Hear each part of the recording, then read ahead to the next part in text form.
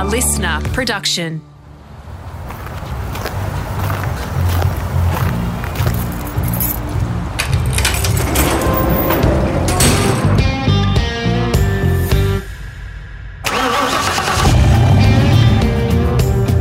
I'm automotive commentator and journalist Greg Rust, and this is Rusty's Garage. For this edition, I'm at home and my guest has kindly gone into one of our studios on the Gold Coast. That's Warren Luff's day off, so I'm grateful for his time. Life for Woz involves regular hat changes, but he's bloody good at all the roles, and if you're anything like me, you will be envious of every one of them. The common denominator is cars and driving. For the past 15 years or so, he has been one of the go-to co-drivers, earning highly sought-after rides alongside the very best in supercars.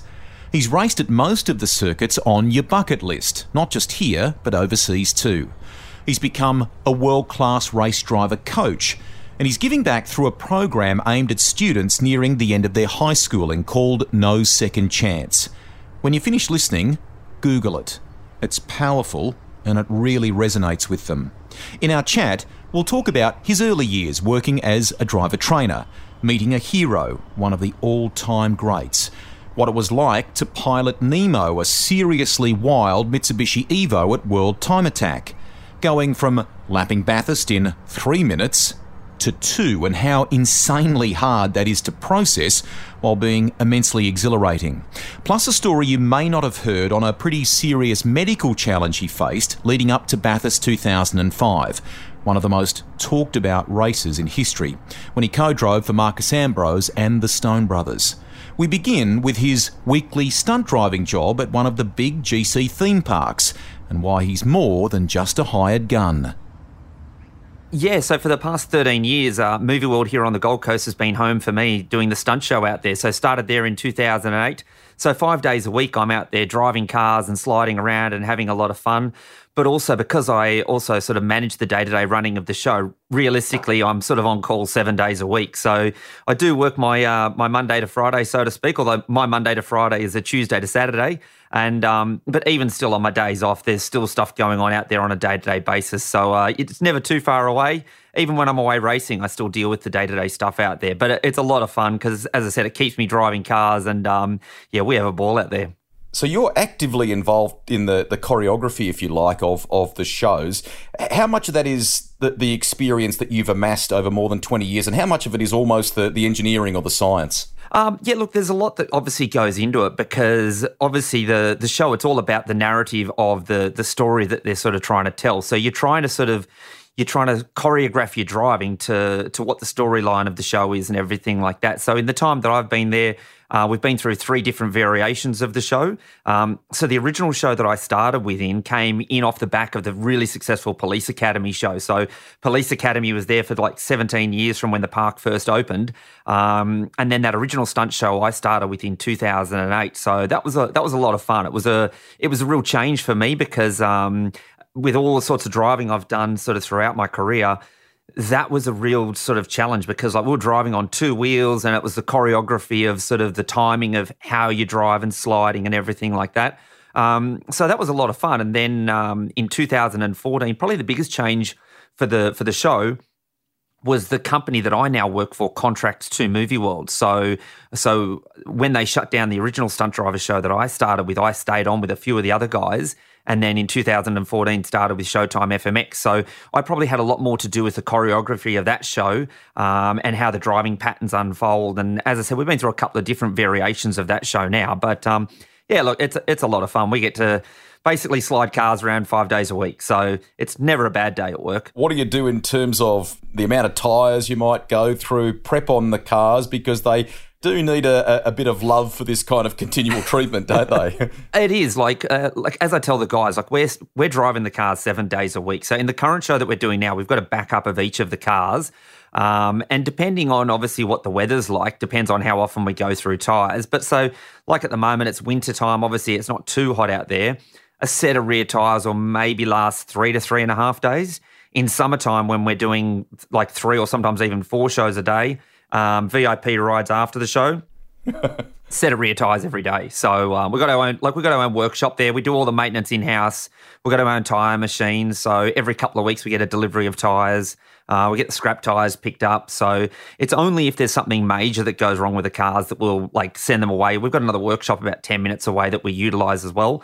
But most of the stuff's done in-house usually because, again, it's just that it's the old saying, the show must go on. And that's why we've got to have the spare cars as well, because even during the show, if something breaks or goes wrong with one of the cars, we can quickly pop the roller door, grab the spare car. And a lot of the time when we've had to swap cars, a lot of the time the crowd won't even realise that we've had to do a car swap because, as I said, we've got an exact copy of each of the cars out there. It didn't pan out, but this has led to opportunities for potential movie work. There was an approach, I think, for Mad Max, was there not? Yeah, so the Mad Max film, which came out a few years ago now, so originally they were going to shoot that here in Australia back in late 2010. It was due to be shot. So early 2010, myself and a bunch of the other guys from the original stunt driving show and a whole heap of other guys auditioned for when Mad Max was due to be shot here in Australia. So they actually hired a big farm just out behind Dreamworld, so not too far from Movie World. And we had a bunch of old rally cars and old dirt track cars and bits and pieces. And for the motorbike guys, they had sort of a container full of bikes and we had all sorts of stuff out there, like graders just to be able to grade tracks and all that sort of stuff. So sort of went through the process to audition for that. And as I said, originally it was due to be shot here in Broken Hill. So just outside of Broken Hill, there's a town called Silverton, which is where a lot of the original Mad Max films were filmed out that way.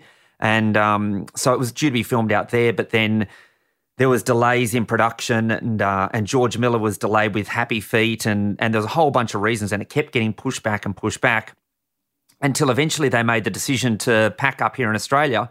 And it was shot in South Africa. So I think it ended up being shot in about mid to late 2012. And obviously for me, that was my first year at Triple Eight doing the Enduros with Craig. So look, it was disappointing to not go to Mad Max, but it was also my first Bathurst podium.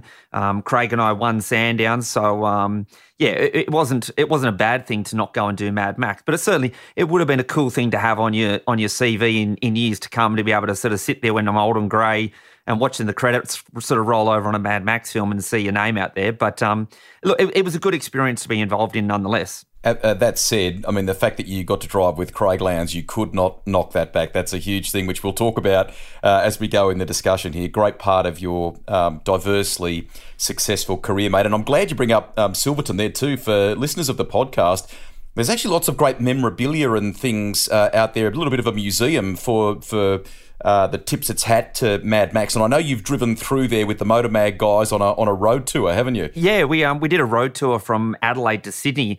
It was actually back in 2008, and it was at the time that I was auditioning for the original stunt show at Movie World. So it was we just finished doing the second audition, which ended up being a bit of a mess up with my schedule because I was coming back from Darwin that particular weekend, and there was a mistake in my flight. I was meant to fly back from Darwin on the red-eye flight on the Sunday night.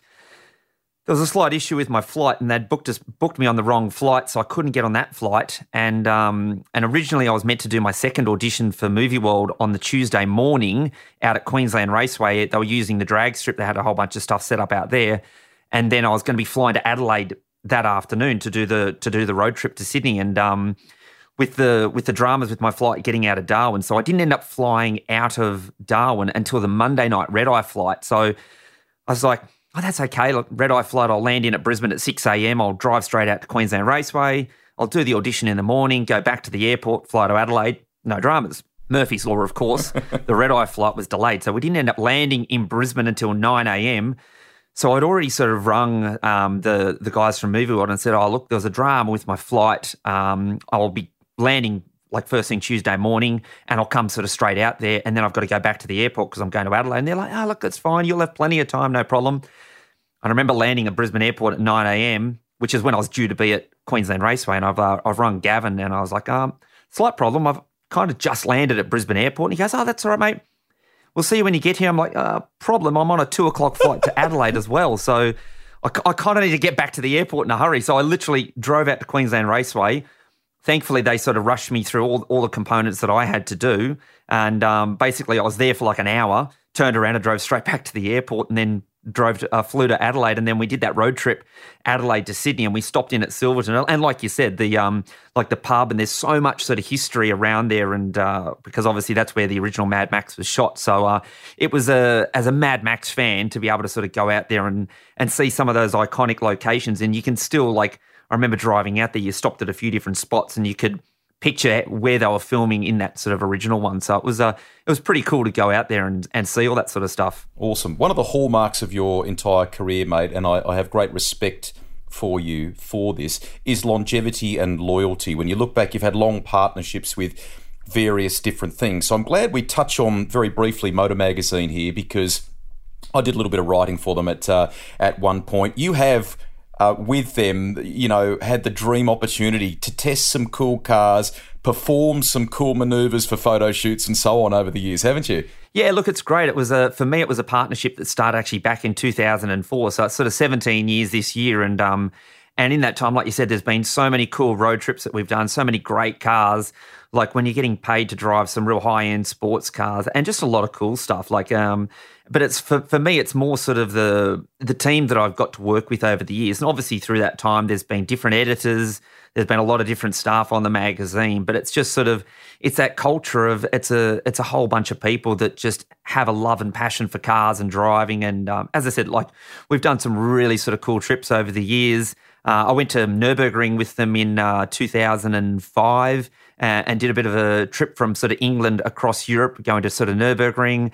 And as I said, yeah, all sorts of different cool cars and different bits and pieces. So it's been a great partnership for me. And look, my love of cars is just, I love driving cars. It doesn't matter whether, look, racing supercars at Bathurst is a great experience, and it's something that I cherish very dearly. But also a lot of the stuff I've done with the magazine, you're at a racetrack, there's no one there watching you, but you've got a whole bunch of different cars that you get to sort of have a play with and enjoy driving. So yeah, my passion is just cars and driving. And for me, it doesn't matter what I'm driving, whether it be doing stuff for Motor Magazine, out at Movie World, sort of skidding around out there, or racing around Bathurst. I just, like I always say to people, I'm the kid that never grew up. I sort of had Matchbox cars and billy carts as a kid. Now the cars have got bigger and more expensive, and thankfully someone else gets to pay the bills. That leads us to your childhood, because I can remember a very young Warren Luff, more or less, growing up at Oran Park Raceway, where your dad had his advanced driver training set up for probably 30 years or thereabouts. I mean, that was effectively home for you, wasn't it? Yeah, look, it was. Like, look, without Dad's sort of involvement, support and encouragement, sort of right from sort of those early days, I wouldn't be where I am today. So, yeah, like growing up out at Oran Park, like I think I started driving cars when I was about 7 or 8 years of age. It was literally that sort of, it was that moment of having enough pillows underneath and behind me so you could reach the pedals, reach the steering wheel, and kind of just barely sort of peer over the steering wheel there. And yeah, that for me, that was my childhood. Instead of like a lot of your mates that would go and play sort of soccer or football on the weekends, I'd go out to Oran Park with Dad, where he was doing the driving school, and basically run around and pick up witches' hats and do whatever I could, so I could just have a bit of a drive of a car during sort of the lunch break or in the morning or any time sort of during the day. So yeah, there's a lot of great memories, and a huge part of my childhood was spent out there. And as I said, without sort of having those opportunities early in life, I wouldn't be doing what I am today. The Perich family, who owned Oran Park for many, many years, are good family friends. I know that's continued even now that the racetrack, which is long gone, very sadly. But I'm told there's a fun story about Tony coming out one time. I can't remember what kind of car you were driving, but he freaked out because it looked like it was a driverless car, more or less, wasn't it? What happened? Tony actually tells the story best, because he said he was standing in the office one day, and as I said, Dad had a program on out there, so to see cars driving past the office out on the main straight was nothing new for Tony, but he's kind of glanced out and saw what he thought was a driverless car coming down the main straight. And I still have a vivid memory of it, like coming around onto the main straight on the next lap, and here's Tony, and here's a 6'4", very sort of big sort of empowering man, and he's standing out in the middle of the main straight, waving hysterically at this driverless car. And I've sort of pulled up, sort of peering up over sort of the dashboard, looking up to Tony, and him sort of glaring in at me through sort of the through the driver's window there. And I just kind of like looked up at him, like, "Hi, Tony." And look, they've been fantastic supporters of not only Dad's business over the years, but they've done a lot to sort of help me with my career, and even sort of post Oran Park a lot of times over the years.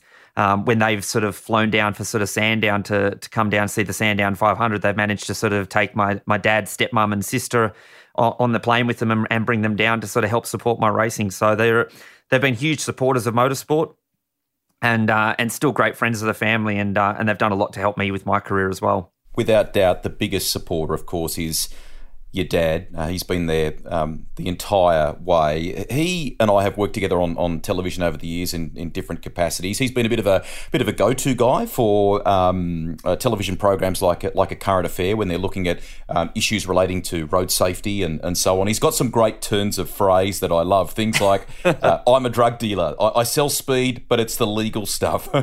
Aside from the actual driving component, and I mean, your coaching is one of the things that you're exceptionally good at now as well, because it was instilled in you at such a young age. But what do you reckon the other great life lesson from Dad has been? Because I think it's been about you as a person or a character outside the car. Yeah, look, I think one of the things I learnt from sort of Dad early on was obviously it costs money to go motor racing. It's an expensive sport, and there's nothing you can do to sort of get away from that. And probably one of the big lessons I learnt very early on was being able to sort of network and be able to sort of utilise the contacts that I was able to sort of make through the business to be able to sort of help ultimately fund my racing. Because if it came down to sort of Dad being able to sort of fund my racing, it would have ended very, very early on. So it was those relationships and him encouraging me to sort of make those relationships and get to meet people and all that sort of stuff. And it was through those people that I met sort of through the driving school. And a lot of those people were very instrumental, especially in the early part of my career and still to this sort of day. So, there was so many relationships that came out of those initial sort of driving programs over the years. And it was each year sort of something new would sort of come along and new opportunities would come along. So you were having the ability to sort of meet people that had obviously been very successful in business and had a passion for cars and driving and all that sort of stuff. And maybe at some point early in their sort of life had an ambition to be a race car driver or go motor racing. And for whatever reason, they weren't able to sort of live their dream.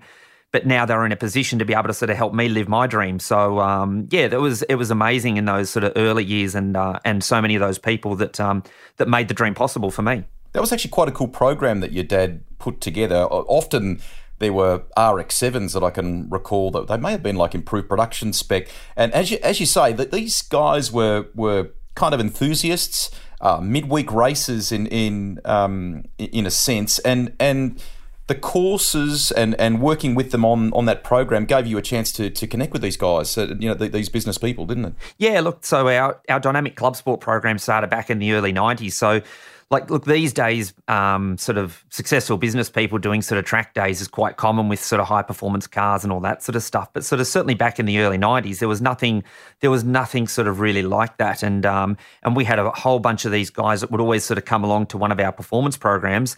So Dad sort of came up with this idea of, well, let's create sort of like this midweek sort of group for these guys, because a lot of them, they can't sort of justify the time on weekends due to family and all that sort of stuff. So it was easy for them, because a lot of them were in business for themselves, to be able to sort of justify, I'll take a Wednesday or a Thursday off or whatever and go out there. But again, a lot of those guys had sort of some high-end performance cars and everything. And a lot of them, back then, like a performance car, it's not like what we know it today. Like you go and buy sort of a Ferrari or a Porsche today, it's your everyday car, it's your weekend car, it's your family car, it's the car that you can sort of drive every day, no problem. Whereas back then, I suppose probably technology wasn't at where we see it today. So Dad came up with the concept of building sort of all these RX-7s that these guys could sort of own and sort of drive themselves. And it was a more cost-effective way for them to be able to sort of come out where they had a car that they could come out and sort of play with, But if something went wrong with it, or God forbid, if they had sort of a bit of a bingle or something like that, they weren't tearing up a whole bunch of money on their nice road car or anything like that. So as I said, look, we had a great group of guys there for such a long time, and out of that, as you spoke about, some of those guys were very sort of important in my career in helping sort of create opportunities and get me on the road. Your dad let me drive one of those RX-7s at Amaroo Park one day. The steering wheel stayed on for the record. It was absolutely great fun. He tells me you got to meet the great Ayrton Senna 1 year after the Adelaide race. He's a hero for many people that listen to the podcast. Can you remember that? What sort of impression did that leave on you? Yeah, I remember it was after the final Adelaide Grand Prix. We were flying back home to Sydney. It was the Monday morning. And he was just sitting in the domestic lounge. I think he was getting on a flight to go. I think he was going up sort of to Hamilton Island or somewhere up there.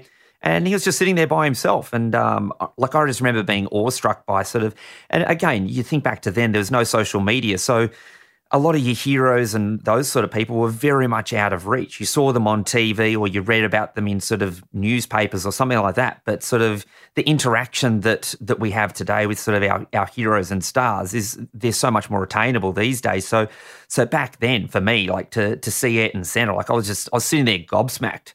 And Dad actually was the first one to go over and sort of just asked him very kindly, like, hey, like, could we possibly have a photo? And he was just so warm and so approachable. He was like, yeah, of course. So Dad sort of called us all over and got a photo and look, had a chat for sort of a couple of minutes. I don't think anything very meaningful came out of my mouth because I was probably just too sort of too overawed to actually sort of meet the guy. But yeah, like he was just sort of talking about his weekend. Was excited to sort of to finish the year on a high for him, and looking forward to the following season.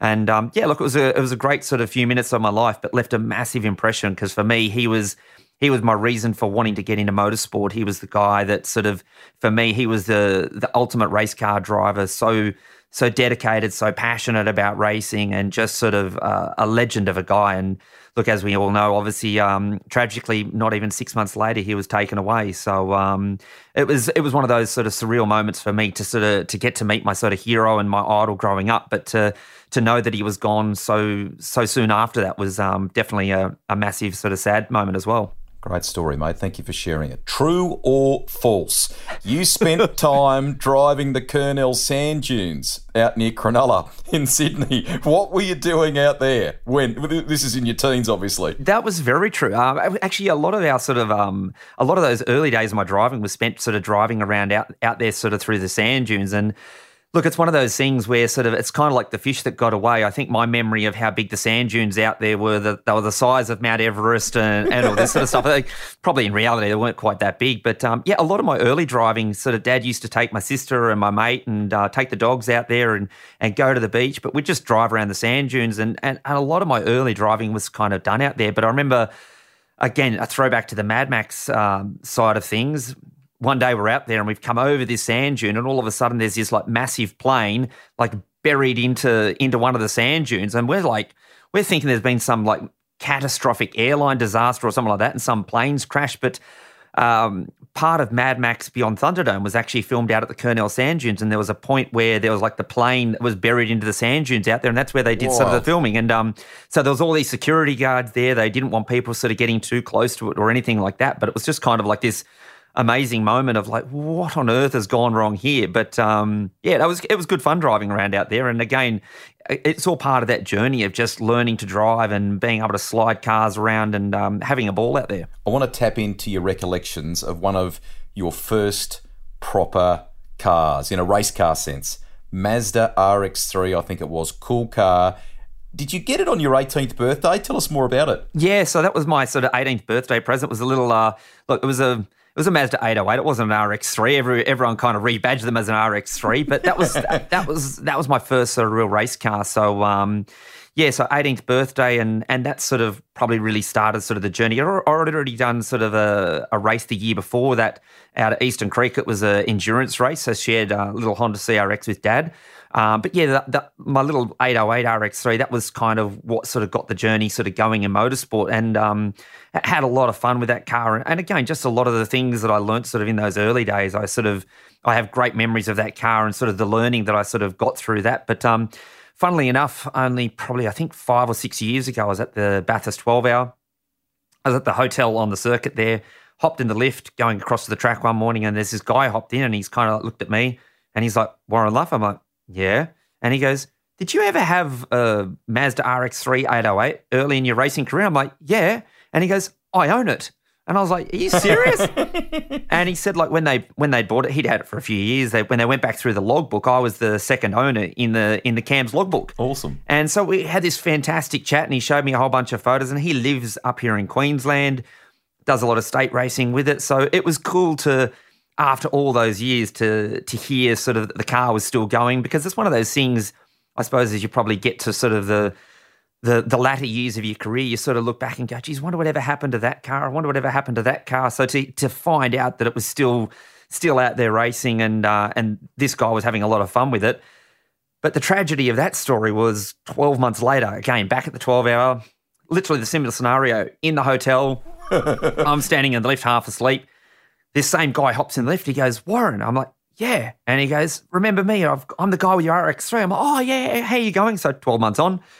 And we're sort of chatting away. I'm like, "Oh, how you going? How's the car going?" He goes, "Bad news. My son had a big crash in it at Lakeside and it's no more. Destroyed it." So it was sad. So 20 plus years later, you find out that the car's still running, and then 12 months later, it's scrap metal. So yeah, it was a bummer to sort of hear that. But I've still got the photos that he sent through. So it was cool to be reunited with the car, but unfortunately, it's no more. Great period of your life, emerging from a racing point of view, and no doubt putting money in your back pocket through doing instruction at Dad's company there.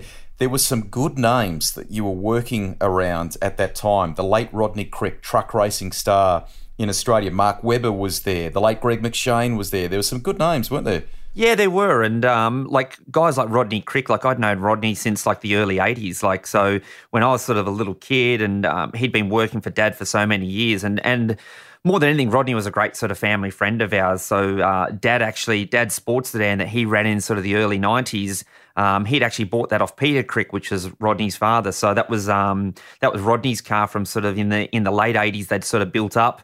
And then Dad bought it off Peter, and Rodney had worked for us for many years, and he also was a huge sort of influence, especially in the early part of my career, because guys like that same as my dad, I looked up to guys like Rodney, because obviously he was the king of truck racing in Australia, had all sorts of success. So even for me in those early sort of years of my career, to have someone like Rodney Crick that you could sort of turn to and get advice from, and generally, some of Rodney's advice is usually sort of quite funny, and probably stuff that you can't sort of repeat these days. But look, it was great. And like you said, even like Mark Webber worked at the school, because when he actually started racing here in Australia, so when he first started in Formula Ford, his dad, Alan, brought him to Sydney to come along to get his CAMS license through Dad's driving school. He came along, did one of our Formula Ford programs.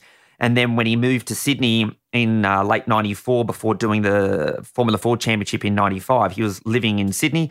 And so he was working sort of in the driving school, same as so many young guys right around the world, trying to sort of make their start in motorsport. They generally tend to find a home through doing driver training and track days and all that sort of stuff. So, so Mark worked for us for probably nearly 12 months. And then obviously at the end of the 95 season, he packed up and headed off to Europe to chase the European dream. And the rest is history. It's sad that Rodney Crick is gone, mate. He was just a great human being, one of the first people I ever really interviewed. I'm glad you've kind of connected to Formula Ford there, because your career, by and large, is around tin tops, okay? Yeah. But there is a bit of open wheel dots on the CV there that we should talk about, and one of them that springs to mind is Formula Ford, but in New Zealand. Tell us about that.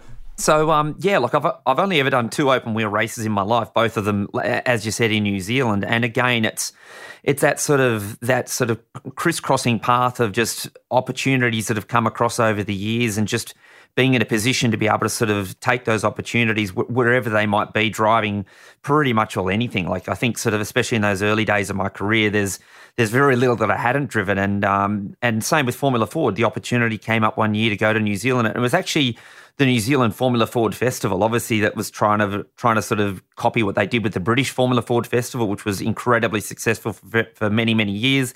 So New Zealand had their own Formula Ford Festival and out at Taupo. And so for me, it was a first opportunity I had to race in Formula Ford. So it was a bit sort of probably jumping in a little bit at the deep end, but through Dad's driving school, I had driven sort of our Formula Fords that we use at our sort of regular track days. So I'd done a little bit of driving, but for me, it was a real interesting sort of crossover because in all the racing I'd done, you had doors and guards and everything like that. So if you have to lean on someone, you've got that bit of protection. But now I remember just in the first couple of practice sessions when you're having to pass people and do all that sort of stuff in Formula Ford, I remember that feeling of vulnerability of just as to how, I suppose, how much more exposed you really were.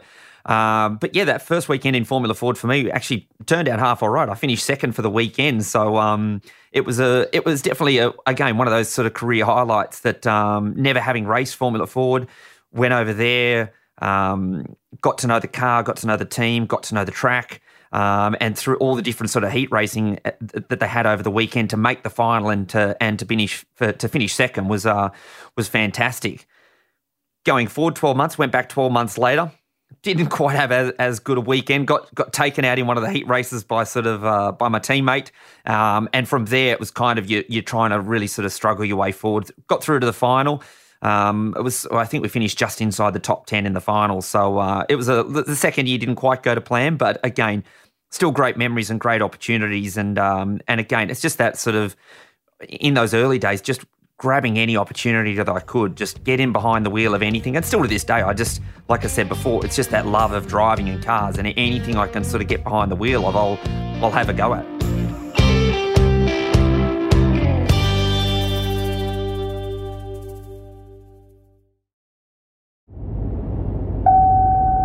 How come it's easier to dismantle a carburetor than it is to install new windscreen wiper blades? Gosh, those things are fiddly. One of the first televised series that I can recall with you in Australia was, of course, the Suzuki Swift series. Lee Diffie actually had one of those cars as a road car at the time, and I remember thinking they were a cool little thing. You got to go to Bathurst and roar around in them at Bathurst. It was some of the toughest racing that I can recall. Some young blokes all trying to make young racers all trying to make their mark. What was the lap time at Bathurst? What did it take you? So I remember 95, as you said, the Suzuki GDI series. The racing was so cutthroat. Like I think the first round there was 30 cars on the grid, and that was right throughout the year. There was some really, really tough racing.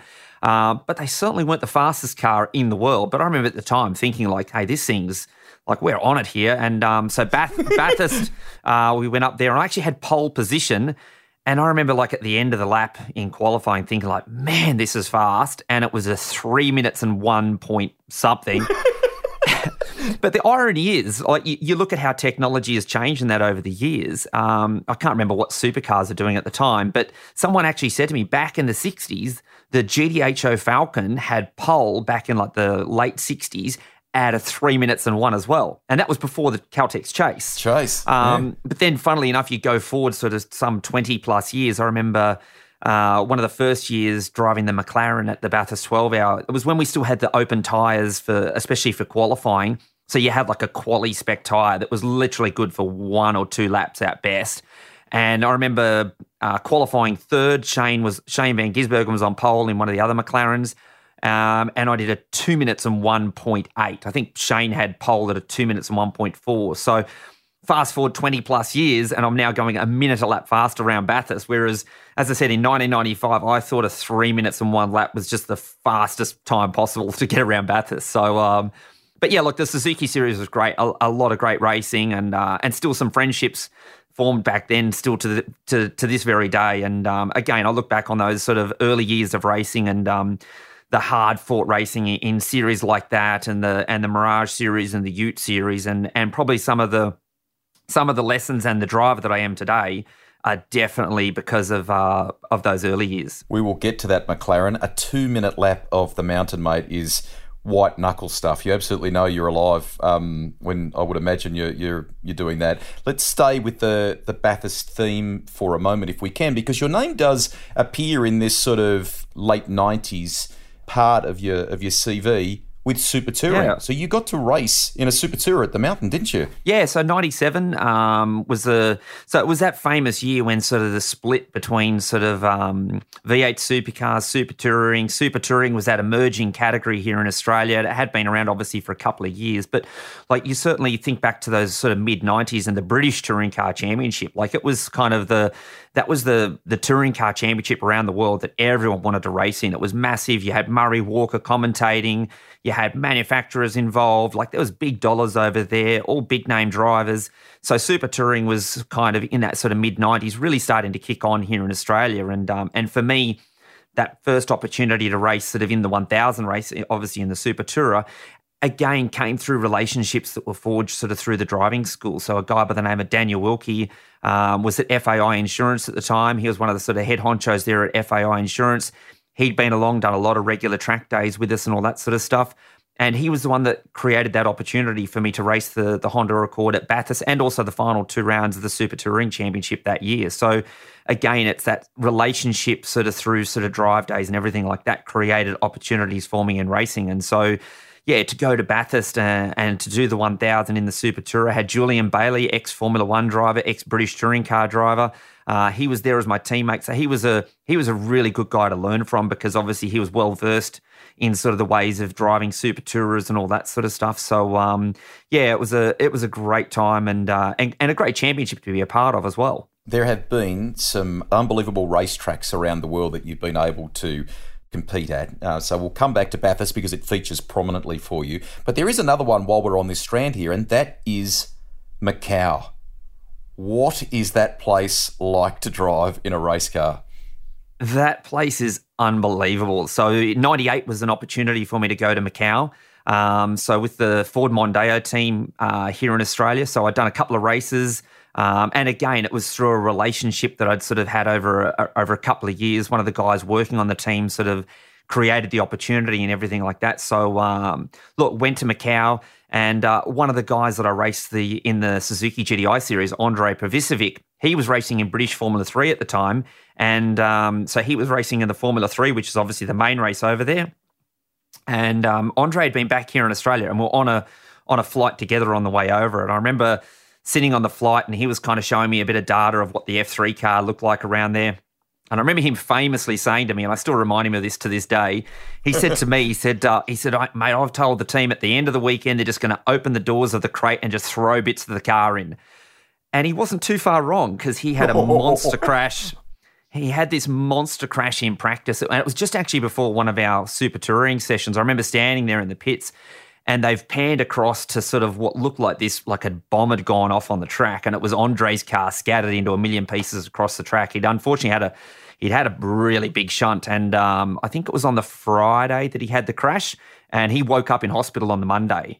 So it was a very, very serious accident. He unfortunately did spend a few days in a coma, and still to this day, he's got no recollection of the crash. He remembers the morning, remembers getting into the car that morning, but doesn't remember any of the practice session or anything like that. So, I remember standing there watching not only a monster crash happen on track, but to a friend, and to sort of go like, wow, this is pretty serious. But also, I had my own experience of Macau because it's a bit wild and a bit sort of crazy over there. And I remember I think it was practice or qualifying, coming down sort of close towards the end of the lap, and I remember just seeing something get lobbed over the fence and land literally right on the track in front of me. It was one of those moments where you didn't have time to swerve, and with walls around, you don't get much of a chance.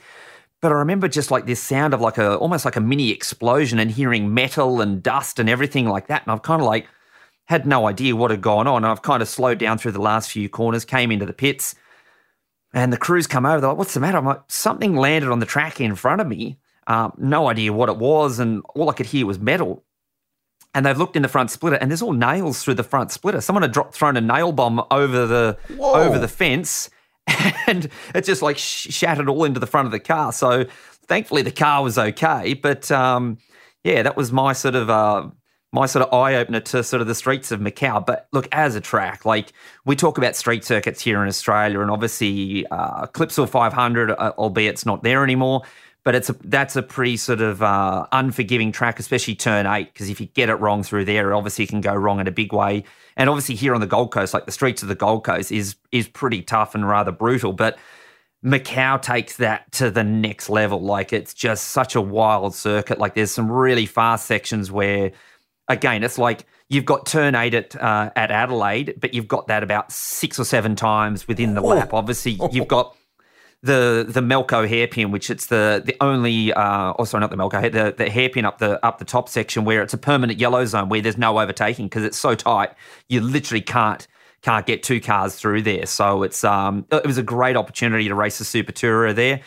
Disappointed I haven't had the chance to go back as yet. But yeah, it was a lot of fun there. It was a great weekend and great to sort of be able to sort of watch not only the Formula 3, but I'll tell you who are the crazy guys there. Like you think it's wild in a car around there. They race superbikes there. Yeah. And like the superbike guys, they come in like with marks on their leather and on their helmets where they've been like brushing the Armco with their shoulder or just bumping it with their head. So, yeah, I thought it was crazy in a car, but those guys, they're next level crazy. That's an amazing place. We'll stay with the international theme in a moment, but I just want to digress a little for a second. There is around the sort of turn of the century, a chance for you to do another one-make series. We talked Suzuki GTI a minute ago, but I want to talk about the Mirage series. This is a bit of a step up on GTI, which is probably a bit more production-based. Tell us about those cars, what mods, what it was like to drive them, and you won the title twice, I think, too, didn't you? Yeah. God, turn of the century. You make us both sound so old, mate. I am old.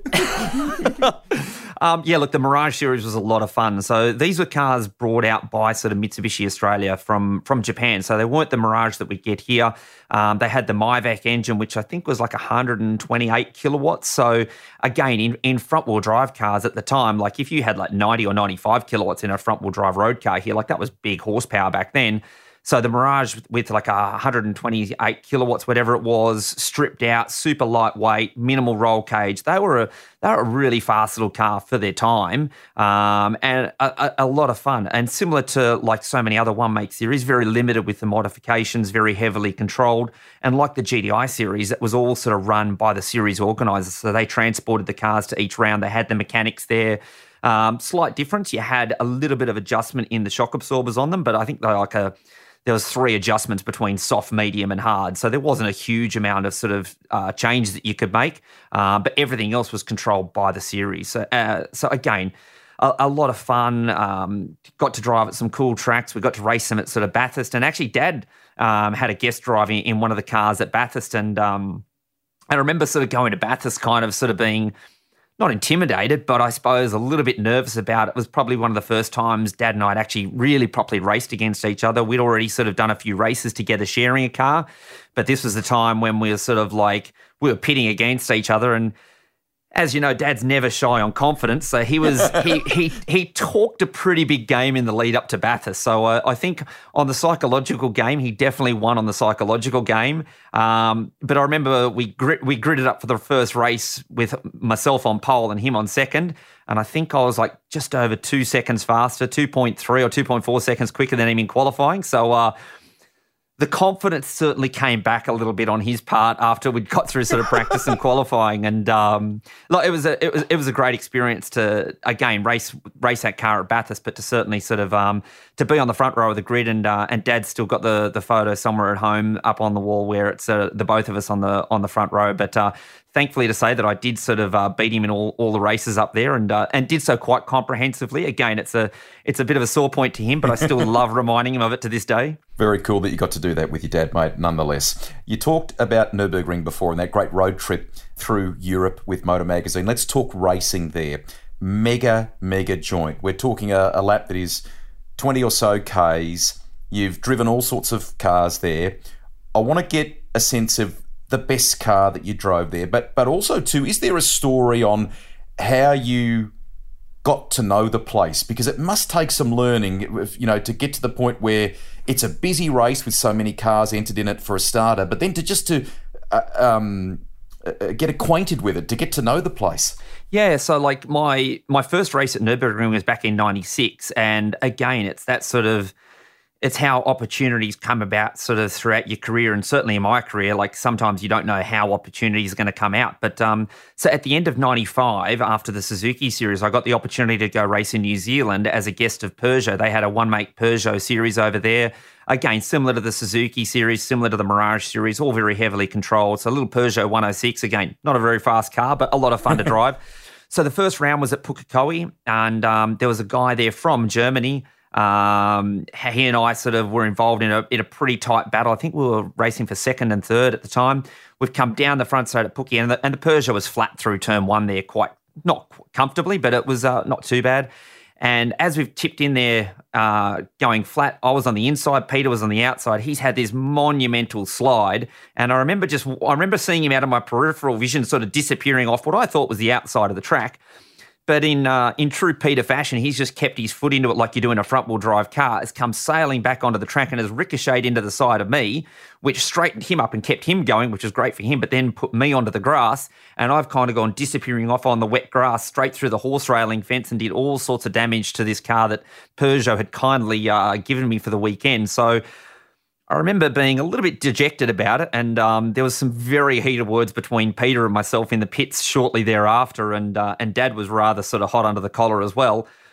But out of that came actually this really cool friendship with Peter and I, because we both agreed that we'd never back off in a situation like that. So we sort of became these two little kindred spirits sort of racing in New Zealand together, and he actually won the championship through that sort of summer series. And at the end of that, he offered me the chance to go to Nürburgring for '96 and come to the 24-hour race with him. So I remember that first sort of getting to Germany. He's picked me up at the airport. We've gone to Nürburgring. And again, you've got to think back to at that point in time, there's no PlayStation, there's no YouTube, there's no internet, So my understanding of what Nürburgring was basically that it was a really long track. And Niki Lauda had a really big crash there sometime in the sort of the 70s. And that was basically about it, because there wasn't a lot of videos available as to what the track was like. So I pretty much all turned up there not knowing very much about the track, or certainly where it went or anything like that. But as a lot of people know, you can turn up during sort of the weekdays and pay and go and do a lap of the old circuit pretty much all as fast or as slow as you want. The only rules are cars and bikes have to be road registered, and bikes have to wear full leathers and a helmet. Otherwise, it's pretty much all go your harder. So you see a lot of people, they'll sort of pay their money, go through the toll booth and park sort of on the other side and wait for their mates, and pretty much all have a race for sort of the duration of the lap. So it's nothing to be like you'll come over a crest of a blind hill, and here's sort of like your English tourists in their camper van with like video camera at arm's length doing 60 kilometres an hour filming each other whilst you're sort of going along in your little road car doing 160, 170, and you've got 5 or 6 guys going past on motorbikes doing 240, 250 kilometres an hour. So to say it's a wild joint is pretty accurate. So Pete's picked me up. We've got to the circuit. So remembering I've just done like a 24-hour flight, so a little bit jet-lagged. We've paid the money and we've driven the first lap of the circuit. And I remember this lap just kept going and going, and I'm just driving around like trying to look at where the corner, and so many corners are blind there, and there's crests and there's off camber, and it's a crazy kind of a track to try and learn. And I remember at the end of the lap, like, to be honest, he could have driven it in the wrong direction for all I knew. Like, I was blown away with the circuit, thinking like, how on earth am I going to be able to learn this, let alone do it at race speed or race, and then you've got night and weather and everything like that. So Pete's like, okay, come on, we'll do another lap. So we've taken off. And we get like not far into the lap, and you get down to a place called Adenauer Village, which there's another gatehouse down there. There's another ambulance station down there and everything like that. And prior to getting down there, there's this really fast series of sort of left, right, left corners. And as we've come through one of the corners, there's this big guy standing in the middle of the road in his motorcycle leathers kind of waving us down. And so Pete's like, oh, this is bad. This is not good. And as we've come around the next corner, so we've slowed right down. It was like a bowling alley of motorbikes. There's bikes just scattered all down the road. Oh. Like, obviously, these guys had a monster crash. And the ambulance, because it was literally stationed about 400 metres away, obviously got to the scene very, very quickly. So it's probably been 3 or 4 minutes since the accident when we've arrived there. Now, you don't have to be a genius to figure out, but like when the ambulance guys, as you're going past, when they're starting to pull the white sheet over the guy that's laying there on the ground, I remember just my eyes just thinking like, wow, like I've just flown 24 hours. I've driven around a track where I've got no idea where I'm going. And now on the second lap, there's a dead body on the track. And I'm just like, I remember looking at Peter and him looking at me, and he's like, oh, we'll go for a coffee now. They'll shut the track for a while and then we'll come back. And I just, at that point in time, I literally could have got on the plane and gone home. I was definitely spooked. But Peter then left me there at the track. I just stayed in a little bed and breakfast down the road. And I think I spent 3 or 4 days there just going back. He left me with his car and his sort of season ticket, and just every day just going back and just driving lap after lap. And I remember in my head, I basically tried to sort of think of it as 4 Bathurst tracks, trying to basically just split it up into quarters and just learn the first quarter of the track and then just drive the rest, and then learn the second part and slowly start to link it together. But the weird thing was, after a while, driving in the road car, I was like, yeah, I'm pretty comfortable with this. Then you hop in the race car and you're trying to learn it at much faster speed, and you've got all these other much faster cars around you. It was pretty. That first year was really intimidating, but it was also my best result in the race. And it's actually the only time I've managed to finish a race there. So we managed to finish second in class and 15th outright. And I think still to this day, it's the only completely dry 24-hour race that they've had. It's like the race is famously known. Even this year, there was red flag stoppages for massive amounts of rain and fog and everything like that. But that was just a completely dry race. So here I am thinking, hey, this 24-hour racing, this is rather easy. You fly halfway around the world, you take a while to learn a track, but you get a trophy. Like, this isn't so hard. And as I said, every subsequent race I've been back, I haven't finished a single race since. So look, it's an amazing track, and it's amazing, just a whole atmosphere. Like, even for the start of the race, like when all the cars are out on the grid and they do a grid walk, like as we see at Bathurst and some of our bigger races here, when you do the grid walk, you get quite a lot of people out on the grid.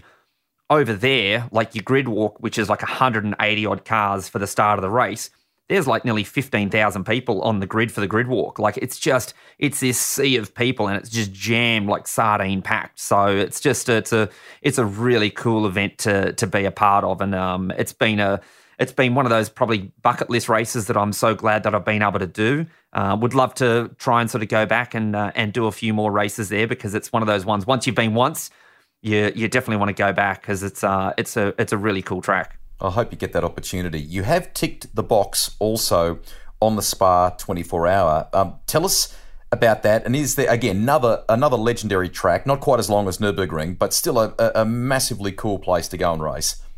Yeah, so through the Peugeot team that I raced at Nürburgring in 96, I went back and did Nürburgring again in 97, and also did Spa 24-hour with the same team as well.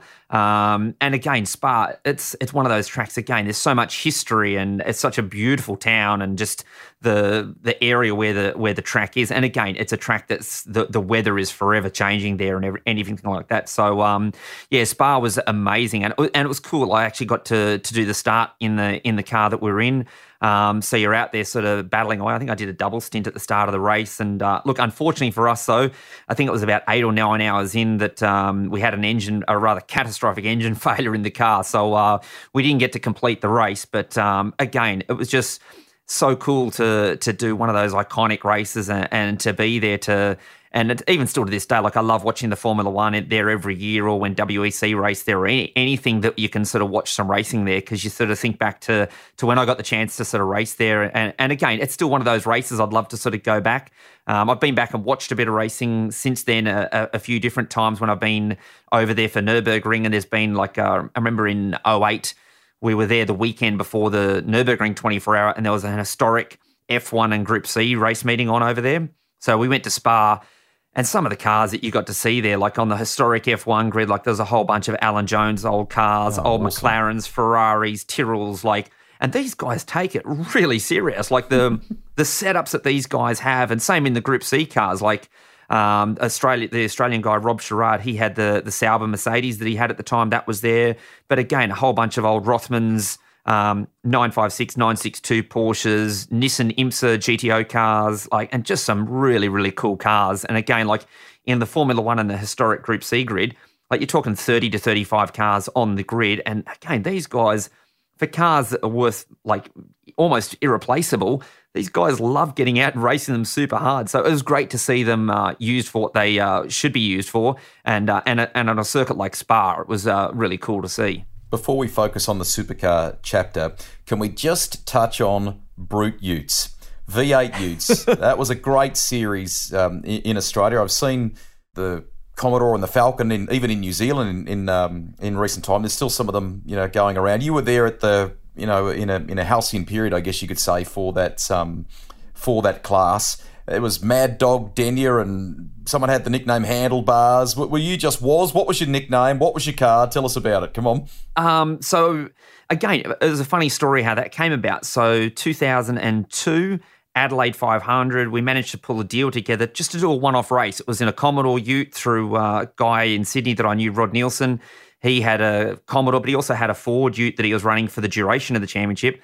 And so we managed to put a deal together, again, through a bunch of sponsors that I'd met through drive days and were keen to sort of help me with my career, and just did a one-off round. So there was no intention, or there was no money to do the rest of the championship. So we went to the Adelaide 500 in the Commodore. I think my name was the Rock Dog.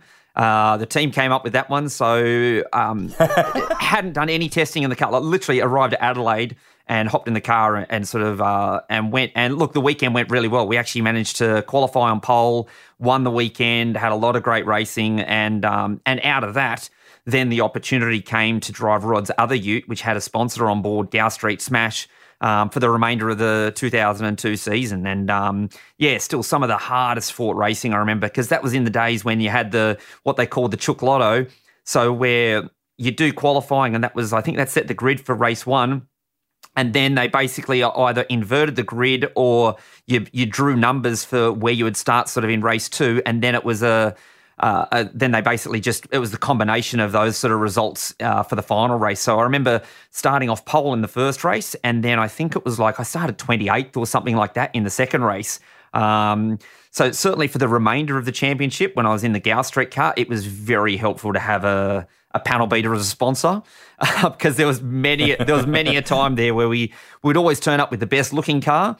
We didn't always leave the track with the best looking car, but thankfully the guys at Gow Street were really good sort of turning the car around. But again, 2 great years in that championship, won the championship 2 years in a row.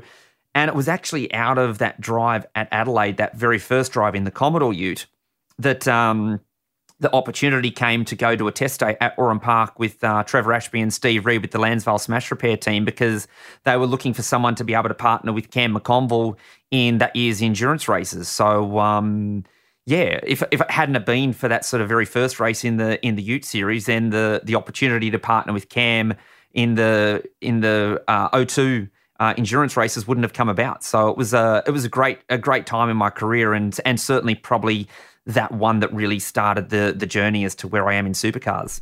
That's a nice little story in the sense of planets aligning, because obviously they were very well known in Sydney, privateers in touring car racing that had been around for some time. Big Bird, Steve Reed and Trevor Ashby, the Lansvale Smash crew, around Oran Park, obviously, while you were there significantly in your teens and doing the training and so on. That coming together must have been quite a cool thing. Yeah, it was. And like you said, I'd already known Trev and Steve for a long time through them being out at Oran Park for test days, or they used to do a lot of go-kart days out there as well for their sort of corporate days. So I'd known them for a long time, and obviously they'd sort of watched and sort of paid interest in my sort of career up until that point. But it was that race at Adelaide that sort of got the phone ringing for them to sort of ring Dad, and they're like, look, why don't we throw Warren in the car? Look, we're going to do a test day. And it had a few guys that they were going to give an opportunity to have a drive of the car. And they said, look, no promises, but we'll see how he goes. And but if he does all right, this is what we're looking for. So there was that opportunity to sort of go along. I'd known Cam for a long time already previous to that, sort of through driver training days, and he'd worked with us a bit through sort of Dad's school and also up at the Porsche Sport Driving School here in Queensland, sort of in the late 90s. So Cam was already a good mate of mine, and so did all right and got the opportunity to partner Cam in the Enduros that year, which was actually at Queensland for the Queensland 500, and then obviously at Bathurst. So it was a great time and great to not only make my sort of debut in the supercars at Bathurst with a good mate of mine in Cam, but also with Trev and Steve, who I'd obviously looked up to for a very long time. They were good friends and had known them for a long time through sort of Oran Park. So without them giving me that opportunity, who knows where my career would have gone. Did you do that test on the South Circuit or the Grand Prix track at Oran Park? And I want those, it may not have been that test, maybe it was another one, but I want your early recollections of getting in a supercar, because back then they probably would have been H pattern, unlike now. What was it? What were they like to drive? And as a young fella, what were you thinking? Well, I'd already driven a couple of supercars. So a guy by the name of Simon Emizides, who was a privateer in the late 90s, early 2000s. I'd had a drive of one of his cars at Oran Park I think the year before that. So I had a little bit of experience around there. But obviously I'd done 1,000,001 miles around Oran Park in all sorts of cars. But a supercar around there is really different. Obviously, I hadn't driven anything that quickly around there previously. So even just the nature of the circuit and your perception of corners and the undulation and the bumps under braking and that really change when you start going a lot faster. It was like that first time I raced at Bathurst in the Suzuki GDI. To go back a couple of years later in the Super Tourer, the perception of corners where, like across the top of the mountain, everything was just completely flat in the Suzuki GDI.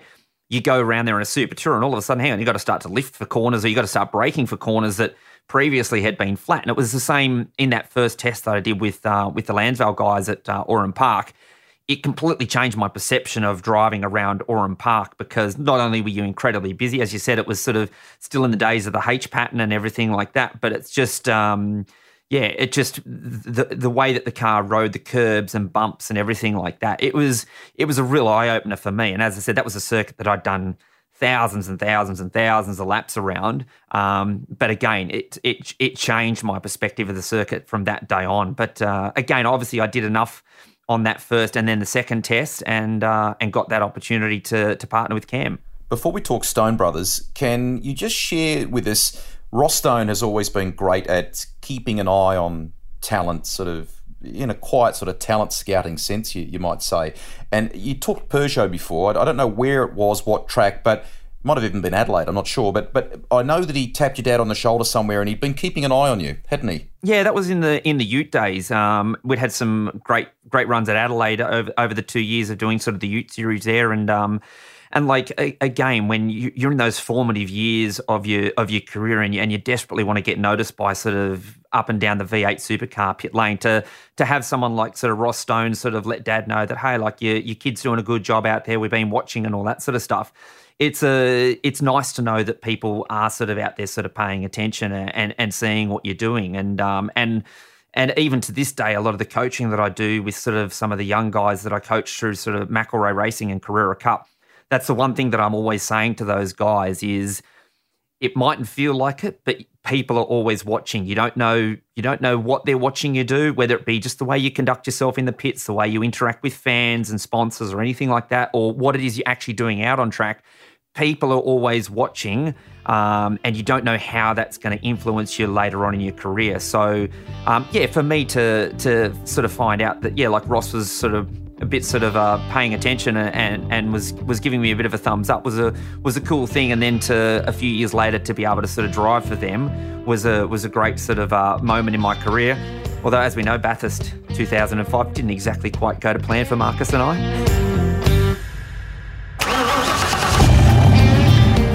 That's the end of part one of my podcast with Warren Luff. Don't worry, we are just getting started on the Stone Brothers and the 2005 race, which, for all sorts of reasons, is one of the most talked about in history. Head back to the library and hit the gas on part two as we pick up that convo, plus co-driving for Craig Lowndes, Garth Tander, how he manhandled a very special car called Nemo at World Time Attack, and his insights on the No Second Chance program, A Gripping, a powerful initiative he works on with McElroy Racing to help teenagers make good life choices, and his world-class talent for race driver coaching.